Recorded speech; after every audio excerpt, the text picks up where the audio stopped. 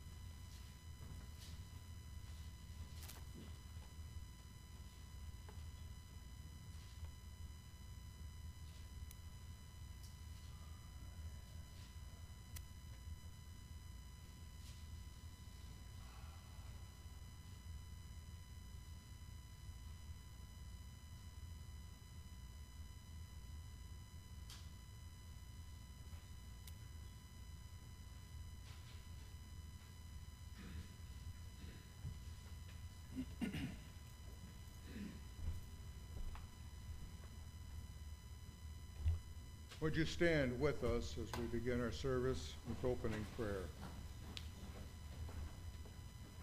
Brandon, may I prevail upon you to lead us in prayer? Yeah. Dear Father, Lord, we just we come before you today. We just We thank you for all the good things that you've done for us, even the things that we take for granted, the things that we overlook. We thank you for the blessings you've given our family, our friends, and our loved ones. We thank you for the things you do for us every moment of every day. Lord, we just pray for forgiveness, for lack of patience, for anger, for impatience with you, for lack of faith, for all the things that we do on a daily basis against you. We just pray for forgiveness of those things. We pray for mercy. We pray for your continued grace that you supply to us endlessly. Lord, we pray that we not take this for granted. We pray that today that the message that's brought forth is embedded into our hearts. We pray that your word changes, Lord. We pray that we just not move on to our normal day-to-day and forget your words, forget the things that you teach us. Lord, we just pray to be our teacher today and every day going forward. In Jesus' name we pray.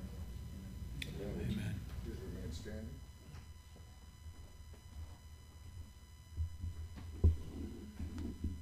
Take your red hymnal this morning and turn to 599, 599 in the red.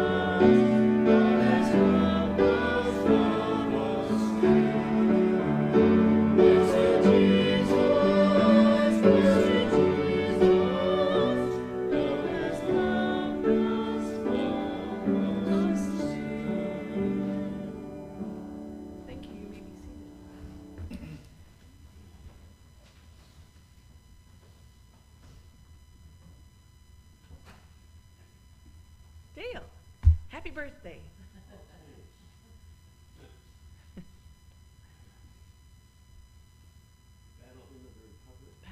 Public Brown, hymnal Yeah, 569. 569.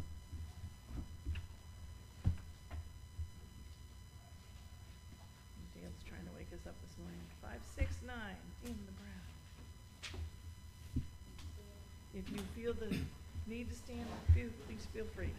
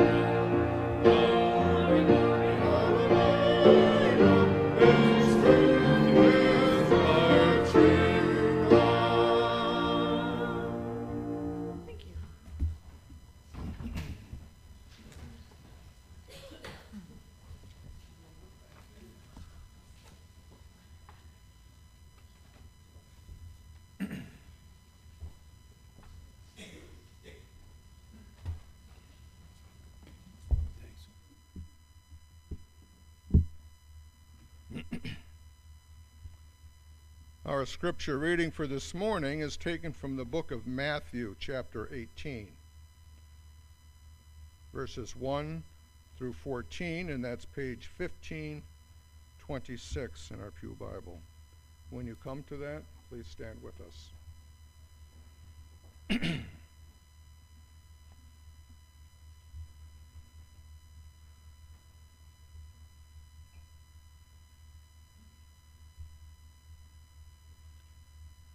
Matthew 18, verses 1 through 14.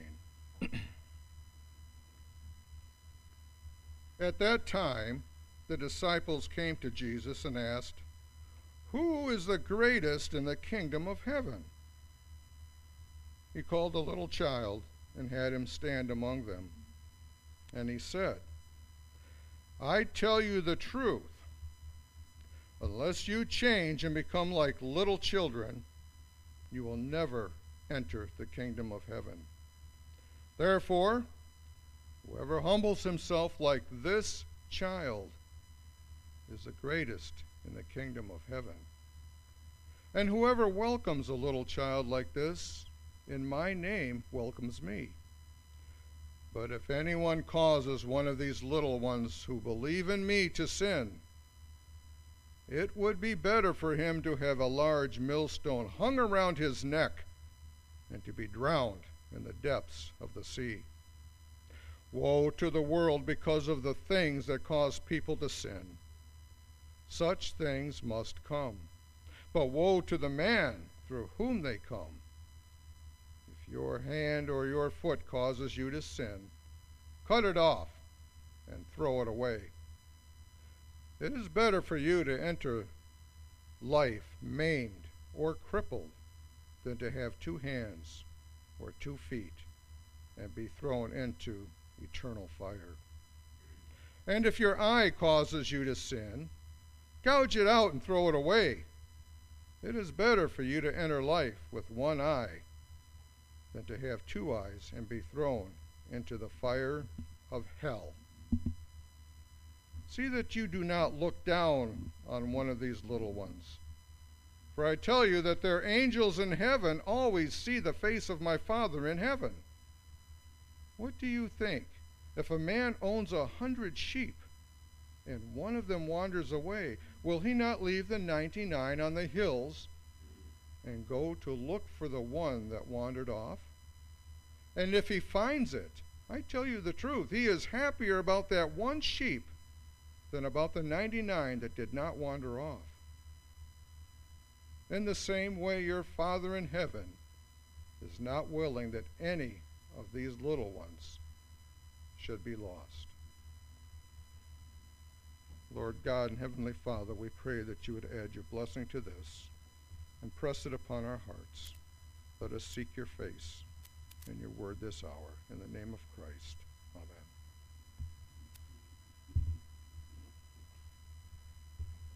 You take your red hymnal again and turn to number 617, 617 in the red.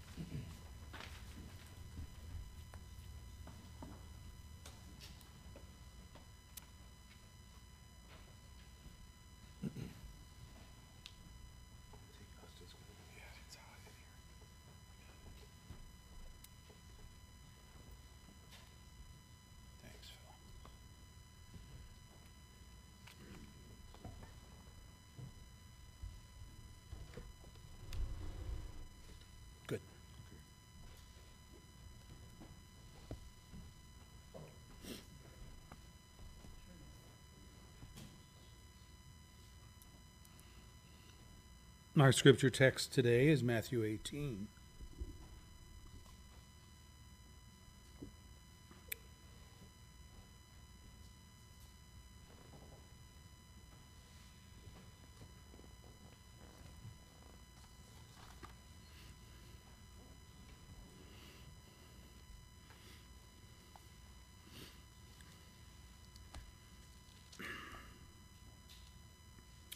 Last Lord's Day, we studied the parables of the found treasure and, secondly, the parable of the pearl of great value.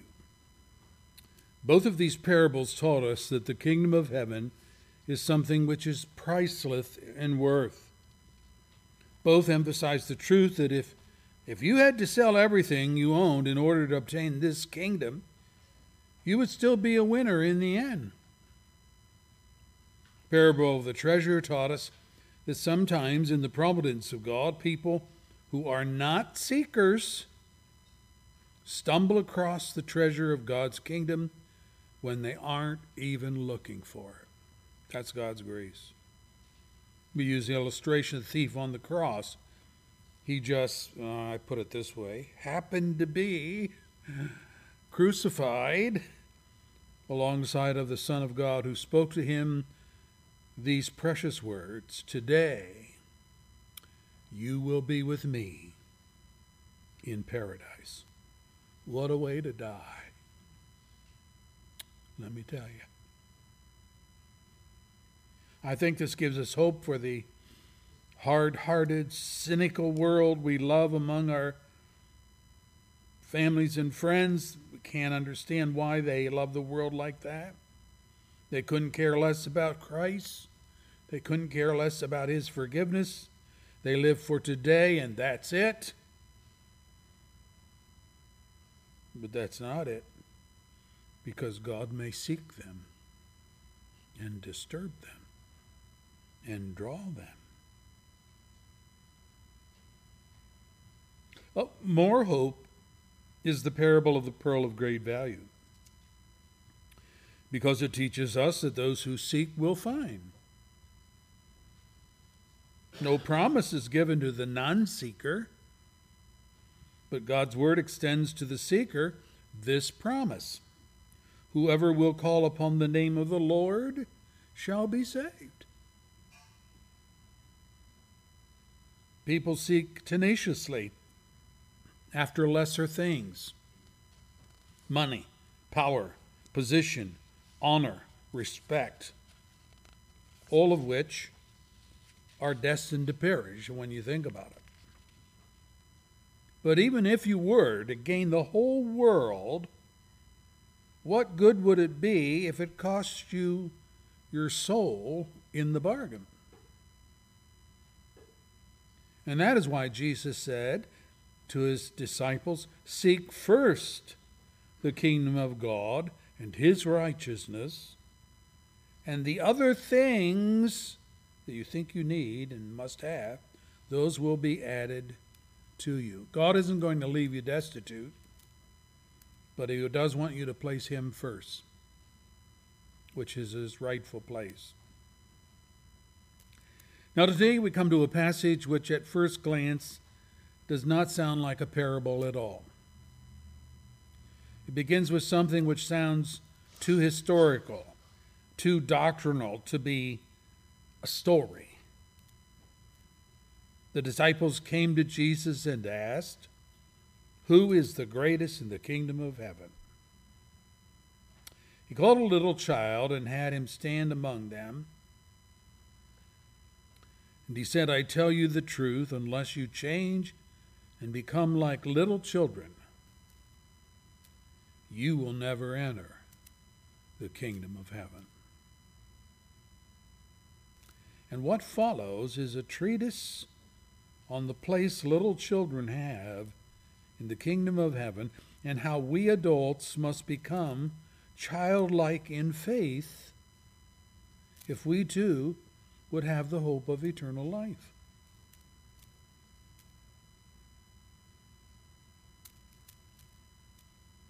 No one would deny that the subject matter of this text is the kingdom of heaven.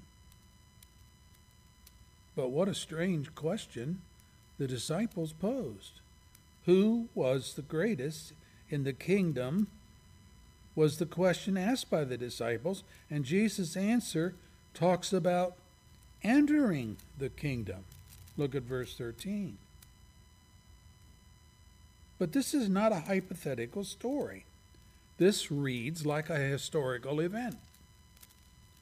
This actually happened. That is, the disciples really did come to Jesus with this question.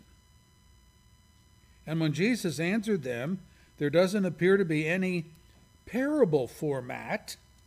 Instead, he took a real child who was standing in the crowd, placed him in the middle of the group of the disciples, and used that child to make some very important doctrinal assertions about the kingdom of heaven and how people enter it. The parable, brethren, is attached to the doctrinal teaching to illustrate the historical event. Verse 12 and following, if a man owns 100 sheep and one of them wanders away, will he not leave the 99 on the hill and go to look for that one that wandered off? Verse 14 explains that Jesus told this story to teach that God is committed to the salvation of the children who believe in him. Luke's gospel records it this way. Then Jesus told them this parable. Suppose one of you has 100 sheep and loses one of them, etc., etc., etc. So Luke includes this account in an entire chapter devoted to the parables of lost things.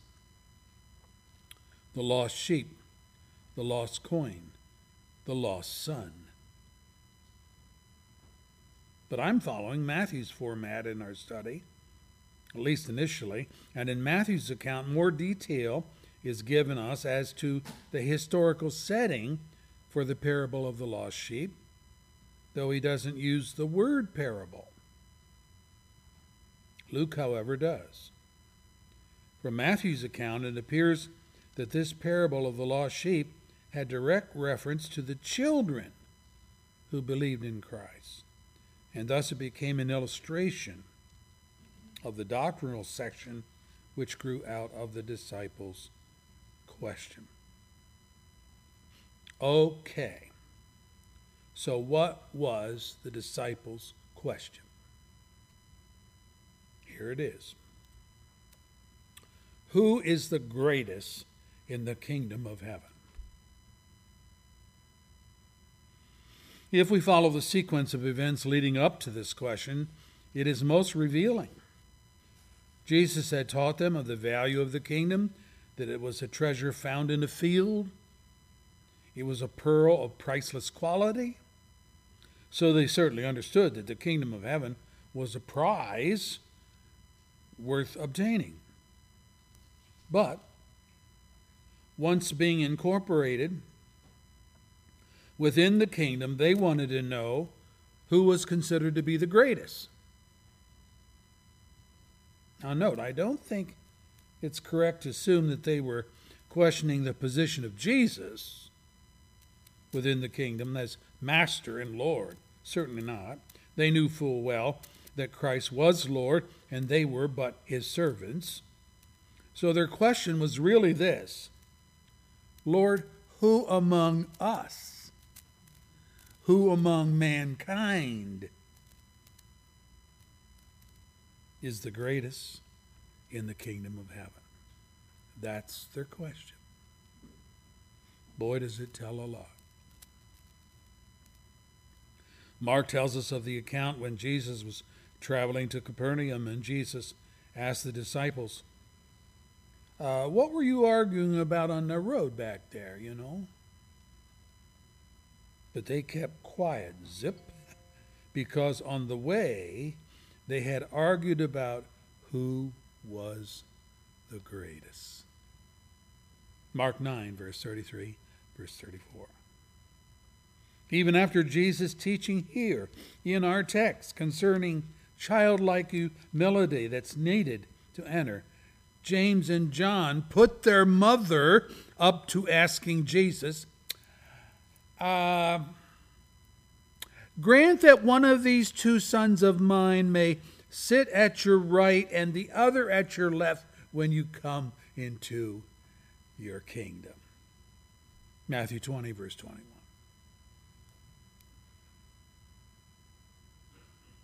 Does all of this surprise you? Does it burst your bubble of high ideals to see the very disciples of Christ, whose writings you have come to trust as the Word of God, act in such a selfish and carnal way? All they can think about in terms of the kingdom of heaven is, what part am I going to get?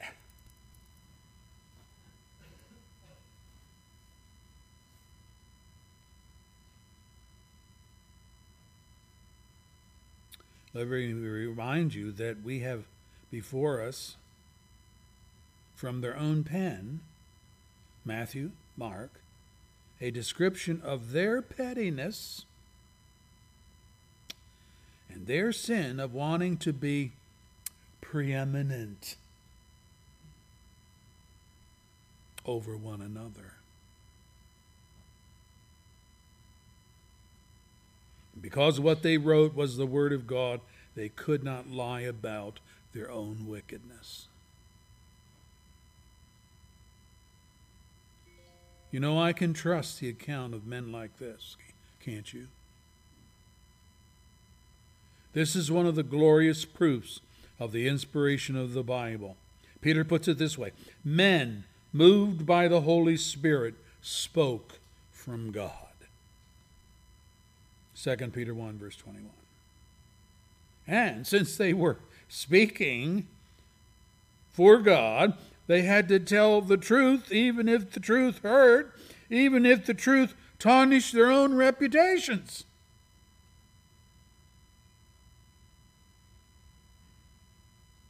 The world doesn't understand that. We should. Note there is a distinction, however, between what we read in the pages of the Bible and the tell-all books being written today by the celebrities. Modern-day authors tell us all that's in their life, even the lurid details, in order to be provocative and in order to make money off their notoriety. There's no sense of repentance in their writings. They just want to be lurid, profitable in what they write. The disciples, however, tell all in humility and in compliance to the Spirit of God, who wants those who read the Bible to know that even the most godly of people sin, and they need the grace and forgiveness of God. Wow. So what about this question that the disciples asked? Does it not reveal the true inner thinking? They've been listening to Jesus' parables about the kingdom of heaven, how many are called but few are chosen, how only the good soil produces a crop pleasing to God, how the wheat only will be gathered into God's barn on the day of judgment. They have learned that to possess the kingdom of heaven is to possess a priceless treasure of great value.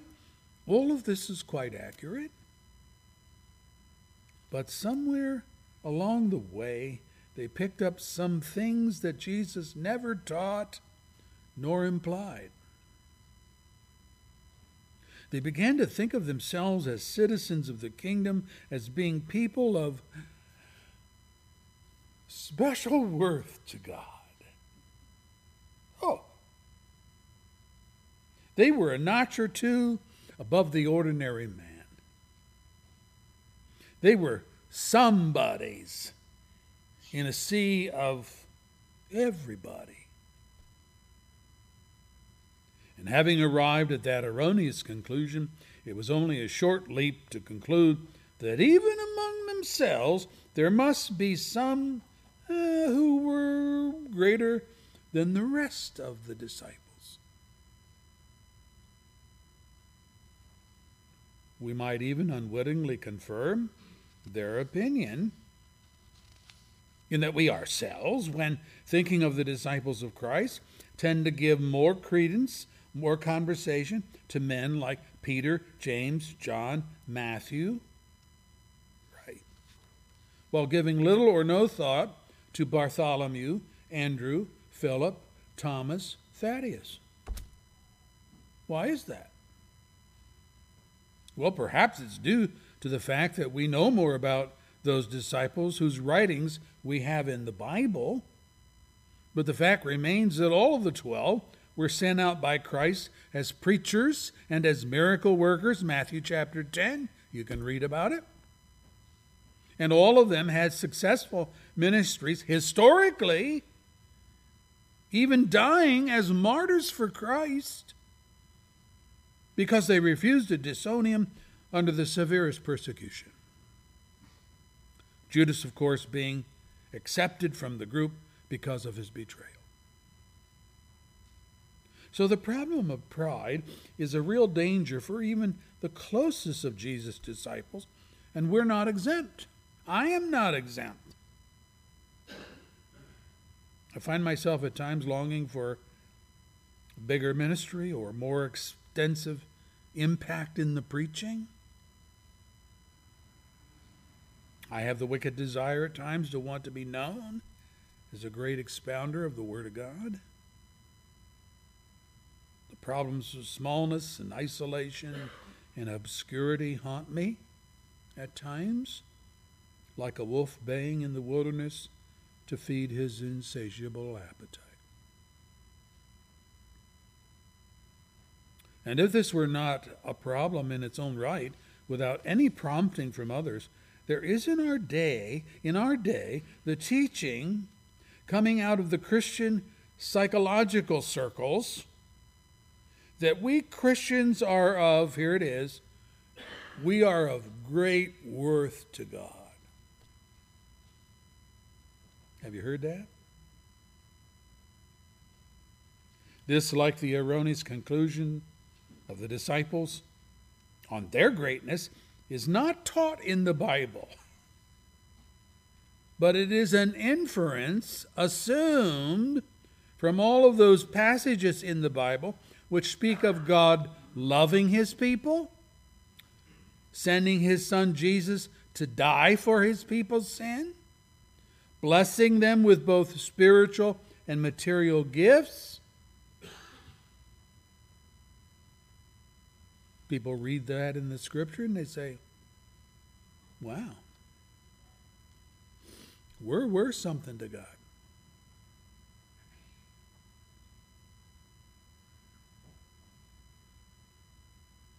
There's a lot of talk about people having a poor self-image. It's being said that things like depression, things like lack of energy, the unwillingness to try new things, the lack of confidence, all have to do with people's low view of themselves. So the solution? Well, let's show them how much they're worth to God. And the scriptures are twisted to conform to this psychological solution for low self-esteem. Robert Schuller, his book, Self-Esteem, A New Revolution. Self-esteem is the single greatest need, he writes, facing the human race today. End quote.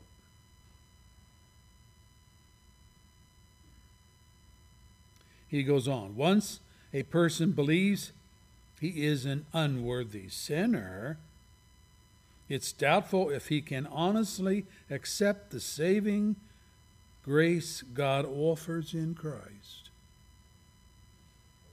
He goes on to speak of the sacred right of every person to self-esteem.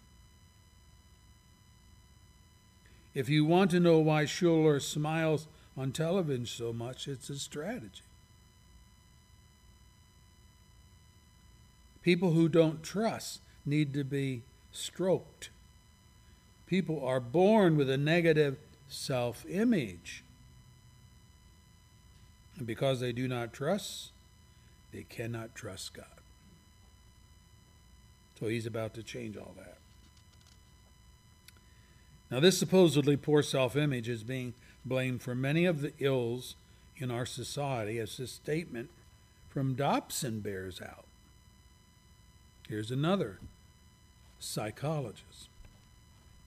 Writes Dobson, whenever the keys of self-esteem are seemingly out of reach, as in the 20th century of America, then widespread mental illness, neuroticism, hatred, alcoholism, drug abuse, violence, social disorder will certainly occur.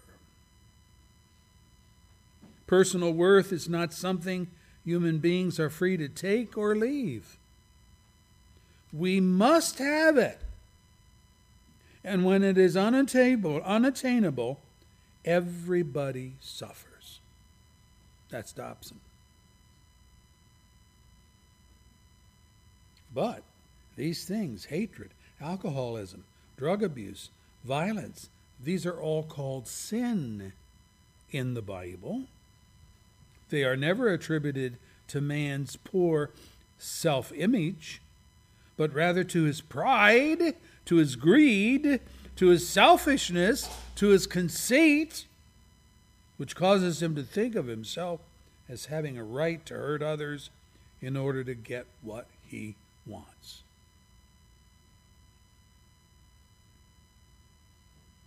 Well, how far is this new self-esteem philosophy going? Coming into our worship and preaching, it is. One seminary professor commented, in the hymnal presently used in our church, the last line of Beneath the Cross of Jesus has been changed from my own unworthlessness to my unworthiness. I quite agree that we are unworthy. I do not believe that it accords with the biblical teaching to say that we are worth less. Isaiah 64:6 says, all our righteous acts are like filthy rags.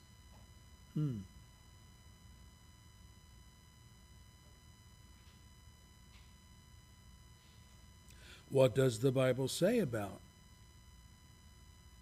worthless? Or doesn't it say anything? Let me read some of it for you. 2 Kings 17, verse 14 and following, of Israel in their rebellion to God. The author writes, they would not listen. They rejected God's decrees and his covenant. They followed worthless idols and themselves became worthless. 2 Kings 17, verse 14 and following. Again, Isaiah says of the people of the earth, before God all the nations are as nothing. They are regarded by him as worthless and less than nothing. Isaiah 40, verse 17. Hosea writes, asking the question, is Gilead wicked? Gilead stands for Israel. Answer, its people are worthless. Zechariah speaks of worthless shepherds, that would be preachers, who abused the people and refused to care for them. Zechariah 11, verse 17. Worthless preachers.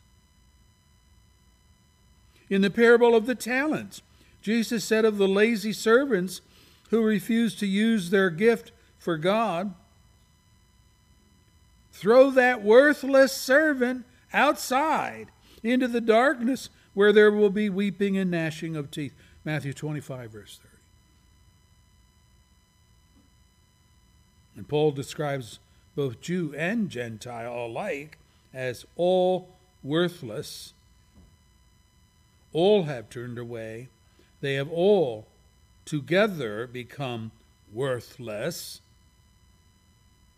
There is no one who does good, not even one.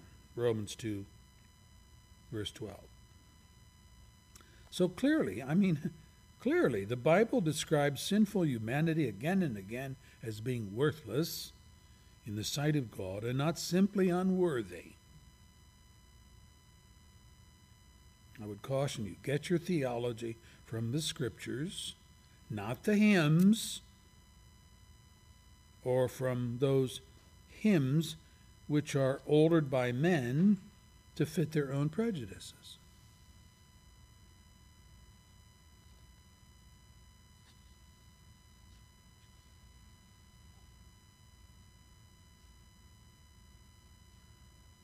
This same professor that talked about shouldn't have preaching on worthlessness in the church criticizes Isaac Watts' hymn.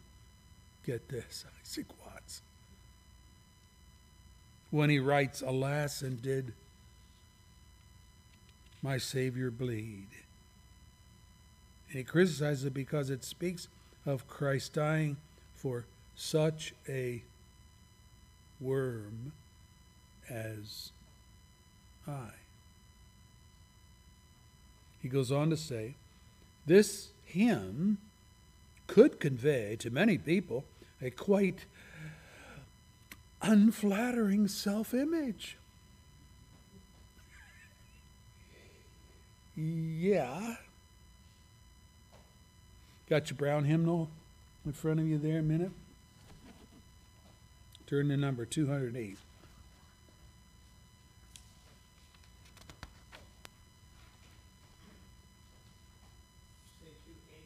Two, 208. 208.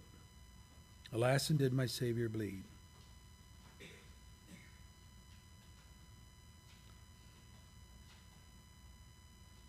First stanza, alas, and did my Savior bleed, and did my sovereign die?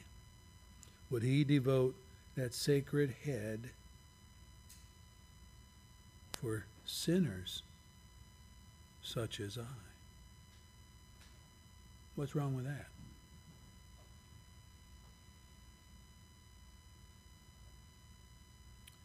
If you were to look in an old hymnal, it doesn't read that way. For sinners such as I reads, for such a worm as I.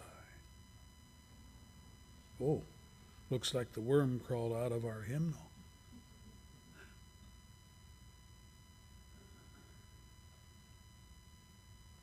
Turn to page 284 in the hymn.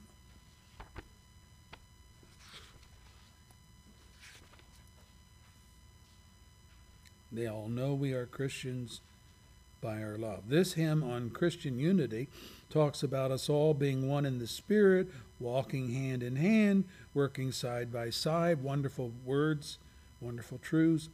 And then the third verse, and will guard each one's dignity and save each one's pride, which I think is to put too high a cost on unity when it comes to false teaching and questionable methods. Don't want to offend anybody's pride.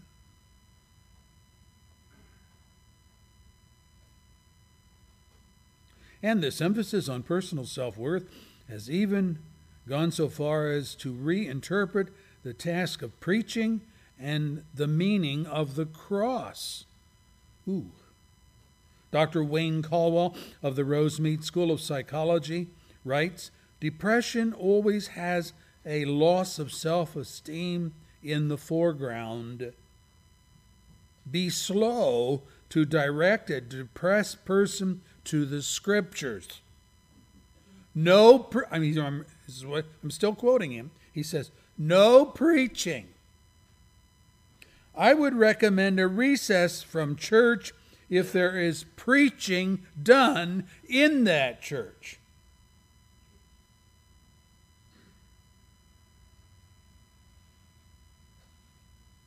This is a professor.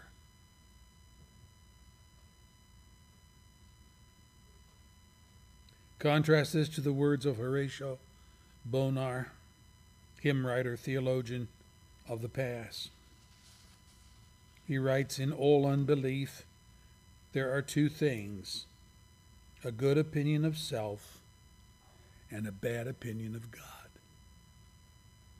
So long as these things exist, it is impossible for the inquirer to find rest. His good opinion of himself makes him think it's quite possible to win God's favor by his own religious performances. It takes a great deal to destroy a man's good opinion of himself. And even after he has lost his good opinion of his works, he retains a good opinion of his heart, and even after he has lost that, he holds fast a good opinion of his religious duties. The object of the Holy Spirit's work is convicting of sin. In convicting of sin is to alter the sinner's opinion of himself, and so to reduce his estimate of his own character, that he shall think of himself as God thinks of him.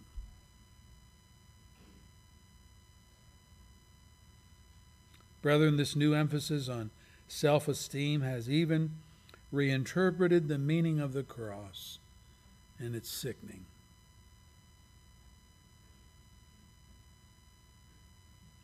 One writer says, it is as if Christ had said, you are of such worth to me that I'm going to die. Even experience hell so that you might be adopted as my brother or my sister.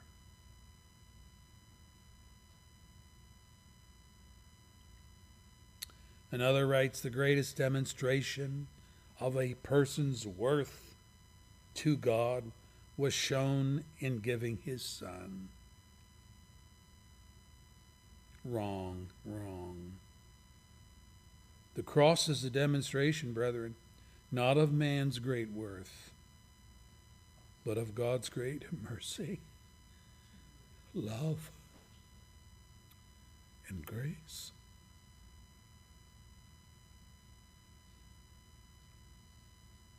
The emphasis has been shifted from God to man, which is the philosophy of humanism redressed in Christian garb.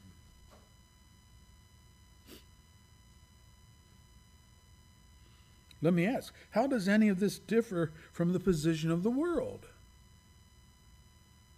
How is any of this different from the disciples of our text whose conversations with one another were centered around who among them was the greatest in Christ's kingdom? As though the kingdom of heaven was concerned with such an inquiry. Boy, somebody's really missed the mark.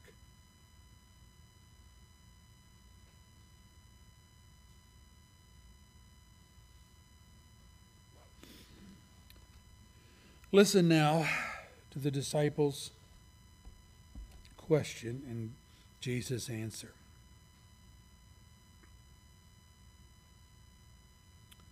Let me read this section again for you. It's verses 2 and following. he called a little child,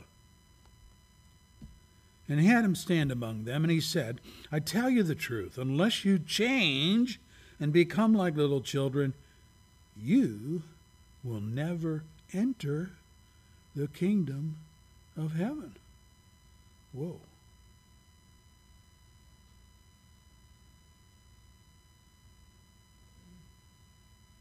Therefore, whoever humbles himself like this child is the greatest in the kingdom of heaven. And whoever welcomes a little child like this in my name welcomes me. But if anyone causes one of these little ones who believes in me to sin, it would be better for him to have a large millstone hung around his neck and to be drowned into the depths of the sea.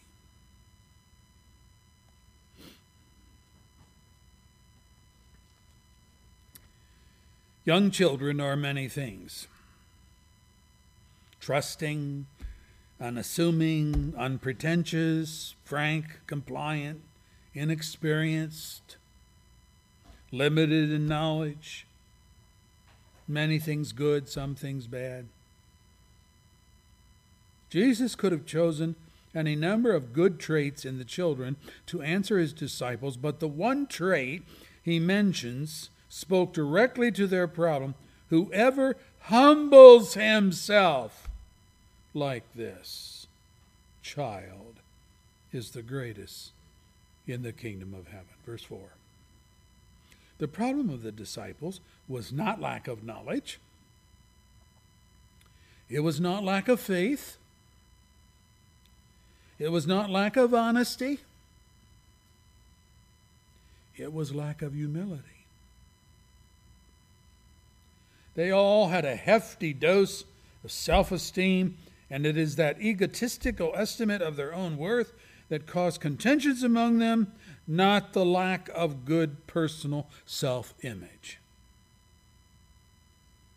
Pride was the sin that brought Lucifer low when he said in his heart, I am a God. I sit on the throne of God. Ezekiel 28, verse 2. And pride was Eve's great downfall as she listened to Satan's temptation and believed the lie. Well, you will be like God, knowing good and evil. And when the woman saw that the fruit of the tree was good for gaining wisdom, she took some and ate it, and she also gave some to her husband who was with her, and he ate it. Genesis 3, verse 6. Pride was the original sin. It's the ongoing sin.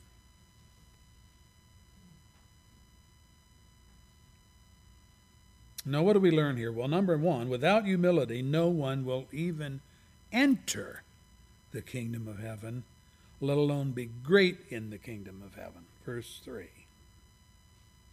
Jesus did not say this to the crowd of unbelievers standing by, no, from which he had summoned that child for the story. He said this to his own disciples. And in effect, he was saying, you men are all consumed with the question of greatness, and which of you will have the greatest honor in my kingdom? You assume that you are already in the kingdom, and that all that is needed now is for you to know who's going to be the head honcho. But what you really need to consider is whether you are even in the kingdom in the first place. Whew, talk about a jolt to their pride. If this were you standing before Jesus that day, would not all of our security and self-confidence just kind of fly out the window? Undoubtedly, yes. Was Jesus stroking their ego here as Schuller does? No, surely not. What you and I must realize today is that we are standing before the Jesus of this account. His words are as surely aimed at us as it was at his professing disciples on that day. It is a biblical truth that without holiness, no one will see the Lord, Hebrews 12, verse 14. And it is also a biblical axiom that without humility, no one will see the Lord either. How so? Well, we have to change and become like little children. Jesus says so. The Greek word here is to be converted. You have to be converted. You have to change. We are therefore instructed by the Lord to take a lesson from the children, to look through the eyes of Christ, and to be so enraptured with him and his love and his grace that there is no time for musing on how wonderful a catch we are to God.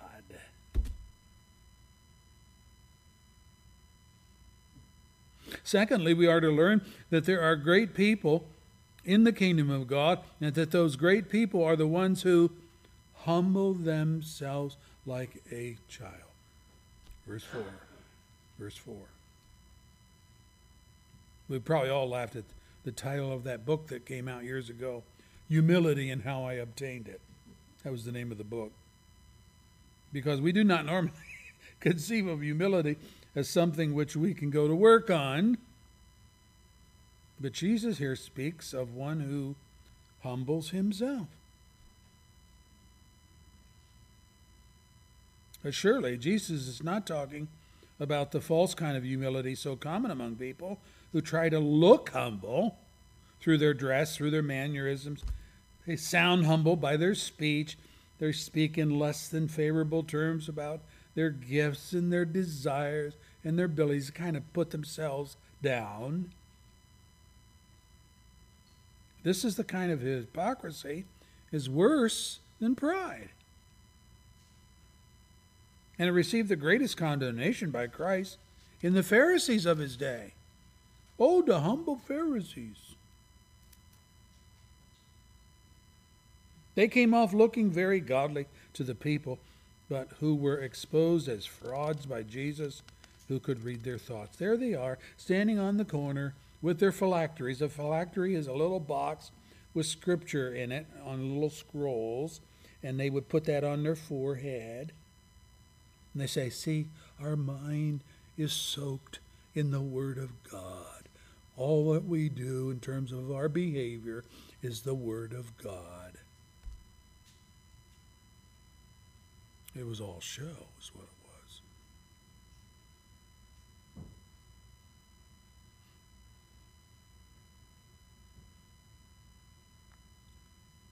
The thought life is important. That's where we must begin to go to work on humility. The basis for Schuller's philosophy of positive thinking is this: if he can convince someone that they are somebody, then they will be somebody. Oh. Yes, and they will be so full of stinking pride that no one will be able to stand them. Jesus has a different thought pattern, which he wants to instill in his people. Chapter 18 of our text, verses 8 and 9. What does it read? It says, if your hand or your foot causes you to sin, cut it off and throw it away. It's better for you to enter life maimed or crippled than to have 2 hands or 2 feet and be thrown into the eternal fire. And if your eye causes you to sin, gouge it out, throw it away.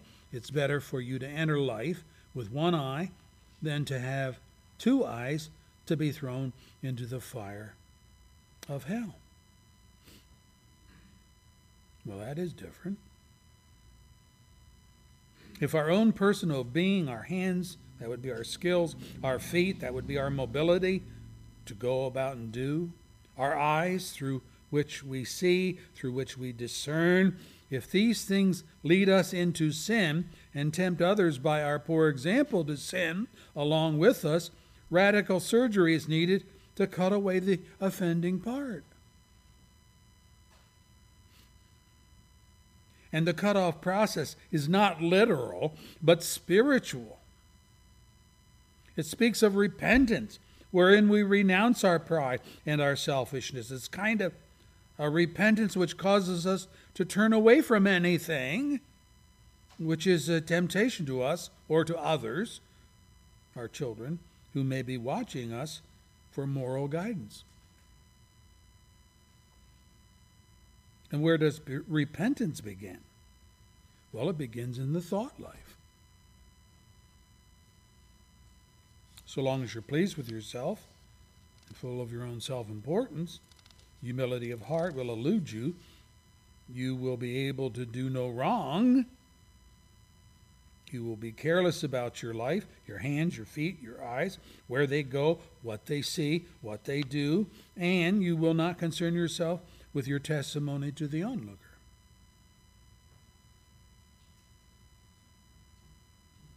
Okay, how do we change our thought life? How do we begin to think of ourselves in humble terms instead of the grandiose view we often have of ourselves? Firstly, by realizing the consequences of your conduct on your children. Verse 6. You say you love your children. You say you want them to know Christ as Savior. Then how can you walk through life oblivious to your own sin, indifferent to your lifestyle, apathetic towards your egotistical ways, careless about your commitment to Christ and His church, knowing that the greatest goal of any young boy is to be like his dad, and the goal of any little girl is to grow up like her mom? Will you be responsible for causing your own children to sin, for planting a stumbling block in their path? You need to think about that. And secondly, we need to realize the dire consequence of conduct upon our own destiny. If you cause your kids to sin, it would be better for you to be weighed down with a millstone and drowned in the depths of the sea, says Jesus. Why would that be better? Well, because the real judgment will be worse, to be thrown into the eternal fire. Verse 8, the fire of hell. Verse 9. These are hard truths, aren't they? But this is the gospel Jesus preached. So we need to think about it. We need to be renewed in our minds through repentance. May God so grant this to us.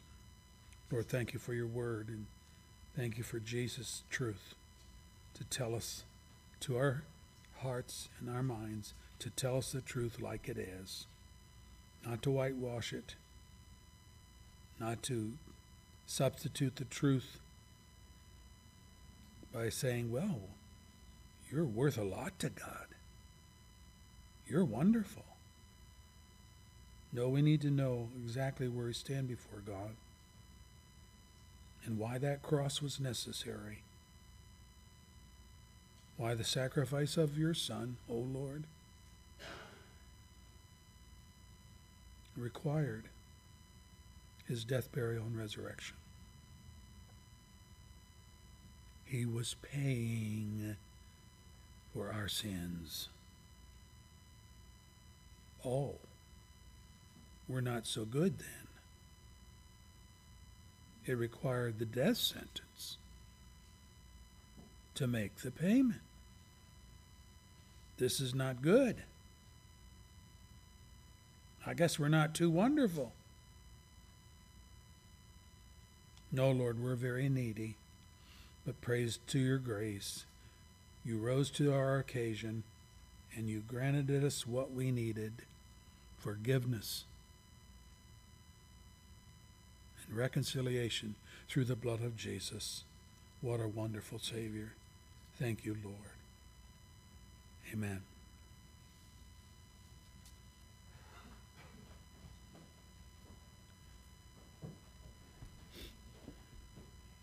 Our closing hymn is 462 in the brown hymnal.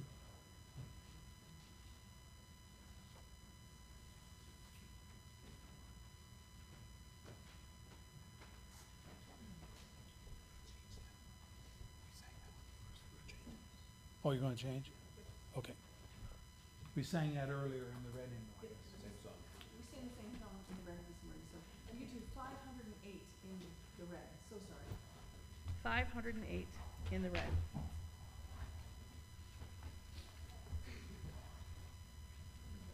And when you find 508 in the red, will you stand with me?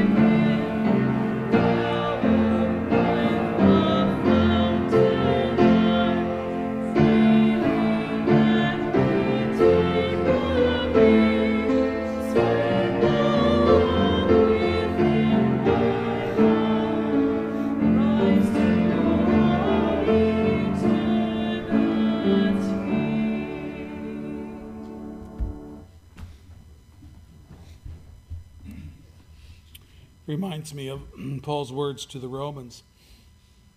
Where sin abounded, grace did much more what? Abound.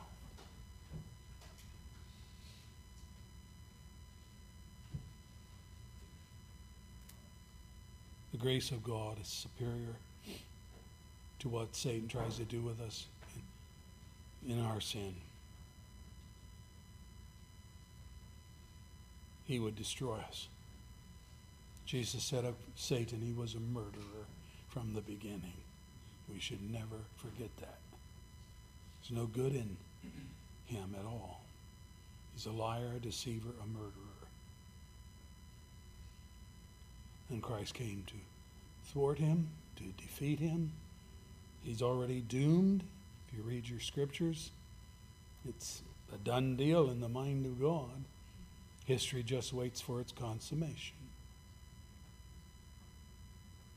The grace and mercy has come and triumphed in the cross of Christ and in the open tomb.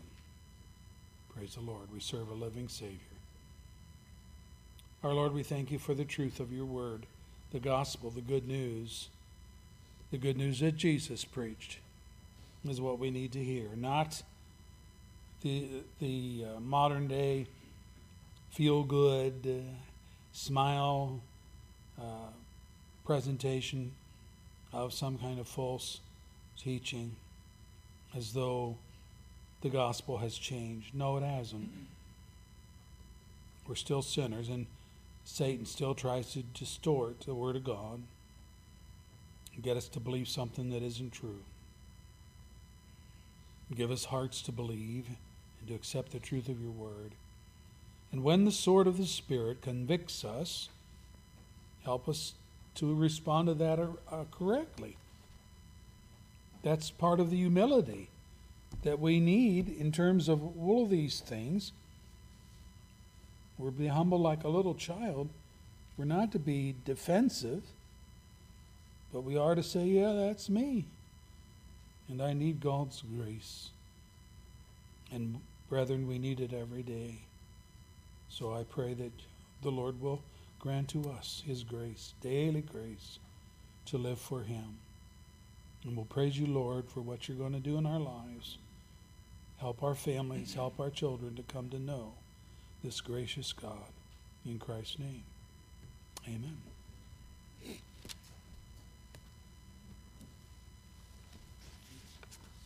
Pastor, we have one more item of business, if I may. Okay. Way up here.